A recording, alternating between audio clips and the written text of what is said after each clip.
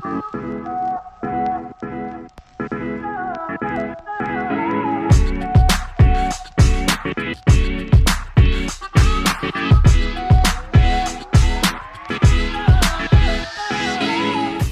guys, give a round of applause for none other than Mr. Pallav.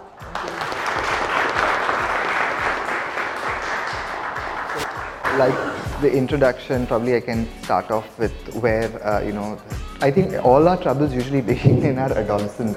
Also, I think around the same time, most people will go through this whole thing of being, attracted to the opposite sex. And I was also the popular boy in school, so I was the head boy. And I knew that I had to do this whole thing about having the girlfriend and running behind girls to show what fits into the whole popular boy thing. But I knew that I was attracted to men, and I was gay. And in the 90s, the problem was there was no language or there was no resource to actually, understand about issues of gender, sexuality.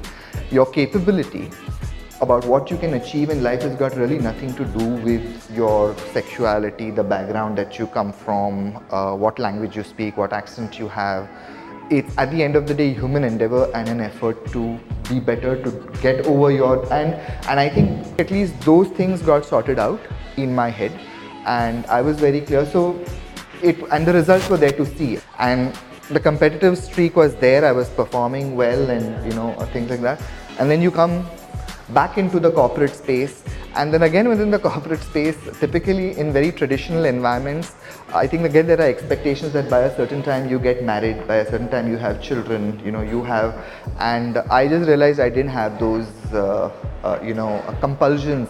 For me, work had to be exciting, it had to kind of keep me on the toes, and it had to intellectually satisfy me. So, I feel that an experience and the understanding what you acquire never is wasted. You can build on that and you can actually channelize it to other parts. And the more open you are to people, to environments, and make the culture open and inclusive, only benefits the organization and its growth forward. So yeah, I guess that's my journey so far in a nutshell. So I was being raised by a single mother. So, I had lost my father when I was 11. So I think there was this whole responsibility again that, I don't want to disappoint my mother and stuff like that. But then I was also raised with these whole, value systems of you have to be honest and upright in, life. So I took those things very seriously. The first LGBT conference was being held in '94. I was about 20 years old at that point in time. And I came back home after the conference, and my mothers have a sixth sense about their children. You can never lie to mothers, they'll always know. So my mother put the newspaper in front of me and she said, "By any chance were you attending this conference?" So I told her, yes, this was the conference I was attending. That conversation with her was fine. With the extended family, I didn't bother coming out. They just saw me on TV. So they're like, okay, take it. Once in a while you will have some nosy auntie who will come and say things like, you are yet not married, we should find a girl for you, or something like that. And she's saying, when are you going to get married? And I'll say things like, it's not legal yet, but we will get there. So I think you use a sense of humor to kind of bridge that gap, but you don't even hide and go into a corner or a shell. You face it. I had one relationship when I was in my masters, which was for 4 years, and as you grow older, you grow more cynical about love. So I am at my most cynical, point now. But from the time in my 90s, I feel there is a far more greater change about people investing in relationships within the LGBT space than what I used to see in the 90s. And that's because we have created now a space and probably an environment where people see a future, which was not available to us in our 90s. So we really had not worked it out as to what it means to,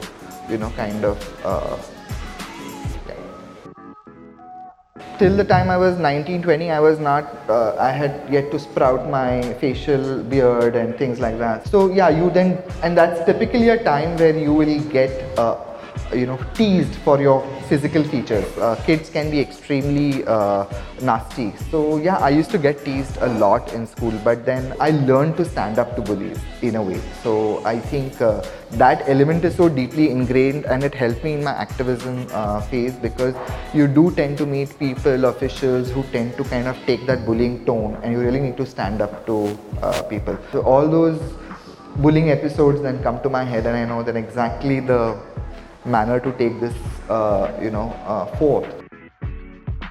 So I always volunteered for the Humsafar Trust because Bombay Dost was there. I was a product of counseling of Bombay Dost. Humsafar was formed in '94 and they got a space in '99, and I started volunteering. So I didn't come in full-time capacity until 2009 when I came in as the director programs, because Humsafar was getting into a program which was expanding from just working in Mumbai to 5 states in the country. On the day of the Pride, your gender sexuality becomes an issue, and at the same time a lot of conversation around Hijra communities and transgender communities started, because their issues are totally different. It's a gender, in the old days the Hijra community used to get the patronage from the kings and the princes and the royal families. As the royal families reduced and they merged with Indian communities, the British didn't know what to do with Hijra communities, so they were actually a part of the Denotified Tribes and some Regulations Act, and because of that the Hijra community had no other choice but to go into begging or sex work. And because their means of subsistence, which came from the royal families, etc., just died off. So you have to then create methods of social inclusion as well. So I think a lot of laws like Section 377, whatever, they were never discussed. There was no conversation around them. At least it opened up the conversation around gender sexuality and the issues around it. Because in the HIV programs, I have to give you a condom for safe sex. But technically, as per Section 377, because it's a criminal law, am I abetting a crime? So those things then had to get addressed in the courts, and a lot of the data showed that because of the stigma discrimination which was within the gay community, the levels of HIV prevalence were high. Because if you cannot talk about the issue, how are you going to do an intervention and talk about HIV prevention? I think now there are almost 20 cities across India which do Pride. Earlier it was only Mumbai and Delhi, but now it's in places like Awadh and Amravati and even in Bhubaneswar and in Cuttack we had a Pride. So I think now it's going to show that this is not an urban phenomenon, it's across, and I think that in itself is heartening to see communities taking charge and actually representing themselves. So Pride, we actually crowdfund in Pride. So we started about 9 years ago. We started using digital media and Facebook, and because the communities were sitting on Facebook groups and on specific sites, we knew where exactly to go. We had created those communities, and a lot of it started with crowdfunding on Wishberry. Then we went to Keto, and now we do it on Milap, and we actually use those social media handles. And what used to happen is we created a crowdfunding team. So generally people who have a lot of Facebook followers, maybe like me and some other people and some youth, so you kind of know who's segmenting what. You actually go into your social media handles, put daily posts as to how much money has come, how much money is left, and you actually push those communication things to different groups through all your Twitter handles and raise those monies. So I think when we work within the thing, each of the community issues are taken, and sometimes you may disagree on certain issues, so then they are kept in abeyance, and you have a common minimum program which basically everyone is happy with. But having said that, even within the community we have to work within ourselves, because as a gay man I may not be totally aware of all the issues that lesbian women face or bisexual people face, and we have to stay open to hearing them out. After we went to the Supreme Court, from the Delhi High Court verdict, and it's just 5 years back actually, on the 11th of December when it happened. It went all to the Supreme Court, and we were so cocksure that it was going to be fine because the Delhi High Court verdict was so great and it was written so well in 2009. And we went to the Supreme Court and we got this judgment which just left us red-faced, because it says something like, we don't need to really do anything for a minuscule minority like this. I mean, the Supreme Court is supposed to stand up for minorities technically. So the way the judgment was written and the way it was dismissed off, and then it went into, and it also happened at a time when we were supposed to go in for the 2014 elections. So the Supreme Court, the Congress, and who was in power at that point in time couldn't do anything. So that whole thing went into limbo for the longest time until now. Yeah, you do sometimes feel let down, but I guess one labors on. Social change does not happen that easily. Like I always say, just because the Section 377 verdict has come this year, it does not going to mean that from tomorrow onwards everyone's going to be accepting. And yeah, things change.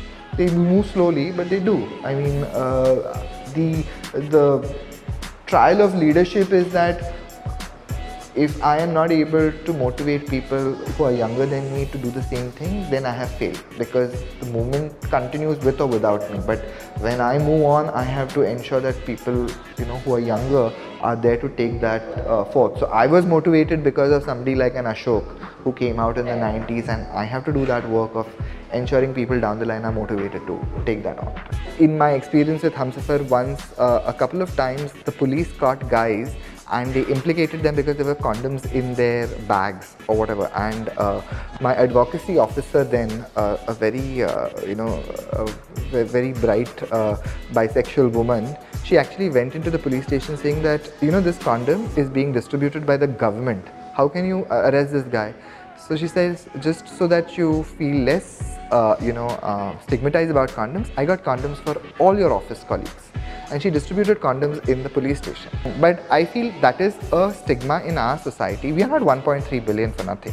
I mean, I don't know why sex is a taboo. I mean, and I think that needs to, because that taboo itself causes a lot of other things, A, in terms of contraception, A, in terms of HIV prevention, so I think we need to be a little more open to having those conversations. Sexual and reproductive health is important, and I think once you normalize those conversations, I think the taboo will also go away, and I think that's the only way to go. So in the 90s, one of the good things that happened that Ashok, who was coming in, was a mainstream journalist. In fact, he used to even write for Debonair. So it was good that media was plugged in with the right information, and actually they became allies in the whole thing. And even today, I feel that a lot of the movement is media-led. While media is good today, I also feel there is a lot of spin doctoring that goes on, which kind of caters to keeping your readership happy. So I think sometimes it's a double-edged sword. A lot of the work Humsafar did and continues doing is basically training media professionals how to report correctly on LGBT issues. Also, we have now seeing media which is online media, and online media tends to be very, it can, I see bad journalism there, because you can take things from here, things from there, and then just put something out there. There is no effort to check, see whether the details match. So you have to be careful out there.